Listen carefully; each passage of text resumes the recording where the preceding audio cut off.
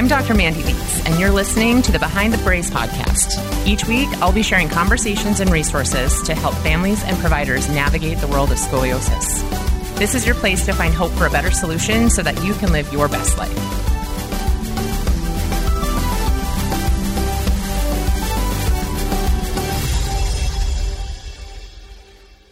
Hey everyone, welcome back. This week, we are talking about consequences of ignoring scoliosis. We're heading into June, which is Scoliosis Awareness Month. And so I want to be able to cover some very specific and important topics talking about scoliosis and how that may or may not affect you or somebody in your family. So today we're talking about the consequences of ignoring scoliosis, and that might actually be a little bit of a different perception than what you've had in the past because of how scoliosis has typically been, or how scoliosis has typically been managed in the past. Even in the last 10 to 20, 30 years, things have changed quite a bit. So some of the topics that I'm covering isn't necessarily ignoring it in its entirety as though you've been diagnosed with scoliosis and then you just choose to never do anything with it or receive follow-up care or things like that. What that can mean is if you ignore scoliosis in the sense of even having a scoliosis that's more mild or moderate. And so if you have gone to a provider and you fall within that mild or moderate category, oftentimes what they say is that they continue to follow up with that scoliosis with x-rays and evaluation. And as long as it doesn't go over, those mid-20s, high 20 to 30 degrees, is that they just really don't do anything. They just watch it. The problem with that is that can actually cause quite a few struggles moving forward, depending on where you're at. And so I'll explain a couple of these. I have some good examples that have just recently come into the clinic that maybe you might relate to. So typically what I see or have seen in the past is that somebody comes into me, and whether they're, 15, 17, 20, or sometimes even in their 30s, but more often lately, we've been having people come in like 15, between 17, 19 years old, and they knew that they had a scoliosis, and maybe they saw their primary care provider and never saw an orthopedic doctor or any specialist, or maybe they even did see an orthopedic specialist that deals with this. But because their curve was lower, say in that 18 to 19 to 20 degree range, and it didn't necessarily progress, they didn't do anything as far as treatment. So a brace wasn't necessarily appropriate based off of their guidelines. And they may or may not have been recommended some soft tissue treatment, whether that's massage therapy or physical therapy, but really no tools to address the curve in their spine. And so down the road, for example, just the last couple of cases is, 5, 6, 7 years down the road after they've learned about this curve, they're now having pain. They're having issues doing sports, different athletic activities. They might be having pain when they're on their feet. Like if these people are now getting jobs, like one of the most recent ones is, 16, 17 years old. They're just getting their first jobs. They're on their feet. And now they're having a lot of pain in their back. And when I sit down with them and talk to them about it, they know that they have a scoliosis, but they really weren't given any tools. They didn't have any care surrounding any other providers. So they weren't seeing anybody like a physical therapist or a chiropractor or a massage therapist. They just went on about normal life without any sort of intervention, if you will. And so part of that problem is that oftentimes what I see is that people come in and they're still struggling. They're still having discomfort. They're still having pain. They're still not able to do the things that they necessarily want to be able to do. And they've kind of just accepted that as this is how life is because I have this condition. But then when it gets to a point where they can't work or they can't do something and it's affecting them in a way that they aren't able to navigate around it, now they come and they're not sure what to do. Unfortunately, what I've been finding is oftentimes the question I get is they ask, they're like, well, how long have you been doing this? And so, This last week, I was talking to them and I said, well, it's been about 9 or 10 years, and I can see them thinking, and they said, well, so wait a minute, you were here when we found out about this, and we never knew about you. We never knew that there were other options. And now 7 years later, we're struggling with this, and things have not progressed per se in how big the degree of their curve is, but they've progressed in how it's affecting them on a daily basis and their ability to just go through life. So some of the consequences that I'm talking about, they're not necessarily even surgical consequences, as in, sometimes we might have somebody that gets diagnosed with a scoliosis, they get their x-rays, it's a moderate curve, and they just simply don't follow up with that. They don't want to deal with it. They don't want to have to acknowledge that they have this condition that they need to manage. And so ignoring it that way can be really extremely dangerous, because oftentimes when that curve progresses, they end up in a surgical range where now they're looking at a spinal surgery versus, doing bracing or whatever else may have been recommended. And so that's a very obvious consequence of finding out that you have a condition that you need to manage and just completely ignoring it. However, what I really want to hit on, especially this month, is that there's consequences to ignoring or not being proactive with a scoliosis diagnosis at any range, because that affects you and your body and your ability to do things that you'll want to be able to do in the future. And sometimes those consequences may not be immediate. When I talk about the consequences, I'm not talking about in 3 months or 6 months. Sometimes it can be that quickly. In more significant cases, I have seen that in a 3-month period of time, not moving forward and choosing some form of treatment has really been detrimental, where now they had a really progressive change and they ended up in a surgical condition at that rate. But for most people, it's not that quick. For most people, if you're in that mild range, mild to moderate, it's typically over any amount of years. And if you're on like the lower end, sometimes even over 5 to 7 years. And then all of a sudden, it's not necessarily the actual curvature, but it's how your body's functioning. And so I want to talk just a little bit about that. So most of the time, people don't know necessarily that they're ignoring it. It's not a conscious decision that in their minds, they know that they have a curve of 20 degrees and they just decide to ignore it. Most of the time, what that looks like is that they get their x-rays done. They have a couple of follow-ups. It's stable. And the doctors looking at that now have decided that it's not a condition that necessarily needs a brace from their perspective. It's not a condition that needs a surgical referral from their perspective.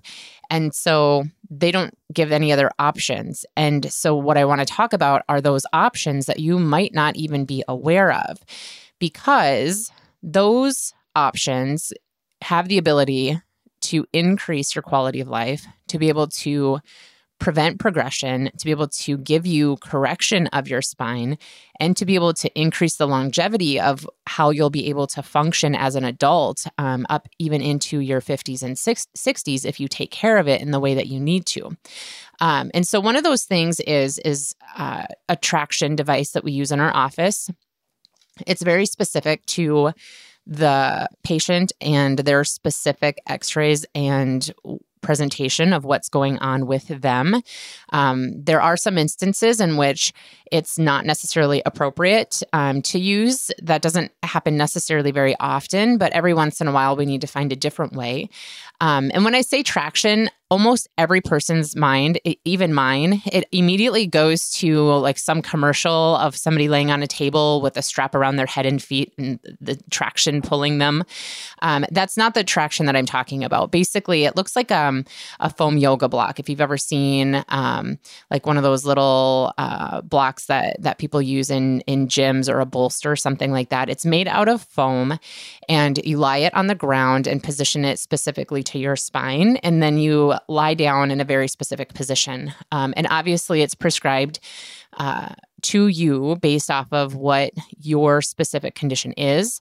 And then we train you on how to use that at home. And then we have the appropriate follow-up down the road. And so typically that looks like usually starting anywhere from, a 3-month period of time where somebody is consistently doing those types of at-home traction protocols, and then we reassess. So that's usually an option for almost everyone that can be really helpful. What that does is it helps reduce the pressure on the nerves in your spine. It opens up that curve so that it'll help your discs be healthier. It'll help your nerves function better. It'll help prevent progression of that curve. And if done consistently in the right way, the way that it's prescribed, it actually shows that it will give correction of the spine in most cases. And so that's something that's an option that I know, unless somebody has either talked to another family that's worked with our office or somebody that does a similar technique, most people just don't know about that. They don't know that it's an option. The medical community they don't use this in their practices. They don't have the training on it or have it as an option. And so they don't even have the information to necessarily share with their patients. So if you fall within that range where it's just kind of the wait and see, that's where I really encourage people to have conversations with other providers, because we are oftentimes able to offer things that other offices aren't able to offer, even if you've been told that it's not bad enough to move on to a specialist.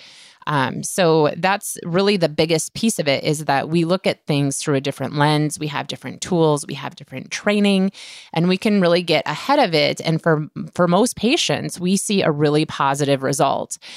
So that's where, when I'm talking about ignoring a scoliosis, I'm not talking about in the sense of you've blatantly disregarded the medical advice you've been given. I'm talking more about we haven't been proactive to get ahead of the curve and to be able to do things to help you offset that and correct that in a way that will help you as you get older and as you age. Next week, I'm going to talk more specifically about this because this is a whole topic on itself.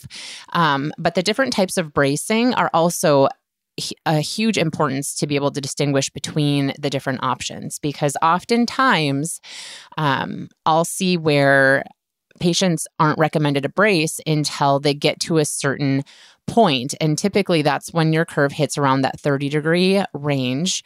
And at that point, then you're offered a brace, which is most of the time what I have seen is more of a stabilization brace rather than a corrective brace. There have been some instances in which I've seen different braces that have made some correction to the spine, but typically it's only in a 2-dimensional way, and it doesn't address some of the other pieces of the spine. It's not a 3-dimensional corrective application of the brace, at least from what I've seen in my area with patients that I've worked with. And so there's just a few things regarding bracing and recommendations where it is very common that patients come into my office and they've been told that they don't fit the criteria for the braces that the medical community uses. However, based on the presentation and the 3-dimensional brace that I have access to in my office, that is different than the other bracing. They actually are a candidate for bracing, and we see amazing results because we're using it proactively in a way where we're actually getting correction and we're not waiting for the fire to start down the road. So again, I'm going to talk specifically about that next week in depth about all of the situations. But this is where, I wanted to touch on those 3 circumstances. If you do find yourself in a place where you've been diagnosed with a scoliosis, and you're overwhelmed or it's significant and you're facing some really hard decisions, I do just want to echo that ignoring it can be so detrimental and put you in a much harder position down the road. Oftentimes, being able to connect with other providers and have additional conversations and to get second opinions helps to ease some of that anxiety about making decisions on how to manage it. So if you do find yourself in that category where you've really just stepped away and you've been ignoring whatever's going on in your spine and you haven't done anything about it or haven't had an assessment or haven't had an x-ray or haven't seen a provider in a long time, or just maybe haven't made decisions about the recommendations that you've been given, I really do encourage you. It's a safe place. You can always contact the office. I give recommendations, second opinions, and work with families often on just trying to navigate, where they might feel the best route might be for them, just as an ear to discuss that. And so that's definitely a case where if you find yourself there, please reach out sooner rather than later. If you find yourself in that more moderate to mild, same situation, you may not even be aware of what different options are available to you. And not that you're consciously ignoring it, but maybe you just don't know where to look or where to turn. And that's really important to be able to just acknowledge and just say, okay, I don't know what to do with this. We don't know what our options are. It's really worth the investment of coming in and having a full assessment and having your x-rays reviewed and just going over different options that might be applicable to you, that might be able to help you, whether you're 15, 20, 30, 40 years old. There's always different options. It's going to be different for everybody and what you specifically have going on, but we can really help you hone in and figure out what's the top priority, what needs to be tackled first, and how do we build a team around that so that you can manage this in a way that gives you the best possibility of a positive outcome in the end. So thanks for listening this week. I hope that you found the information helpful. Again, next month, we are kicking off the beginning of Scoliosis Awareness Month. And so if you know people that are looking for information, please share these podcasts with them. We'll have some more coming up next week, specifically about bracing and the different applications that we have. And we can't wait to talk to you about that. Have a great week. We'll see you next time. Thanks for spending time with me today. If you could leave a review before you go, that would help us reach more people that need this message. To learn more about the services and resources that we have available, visit us at BehindTheBrace.com. This show is produced by Rhema Media. To learn more about how they can help you with your podcast, visit RhemaTeam.com.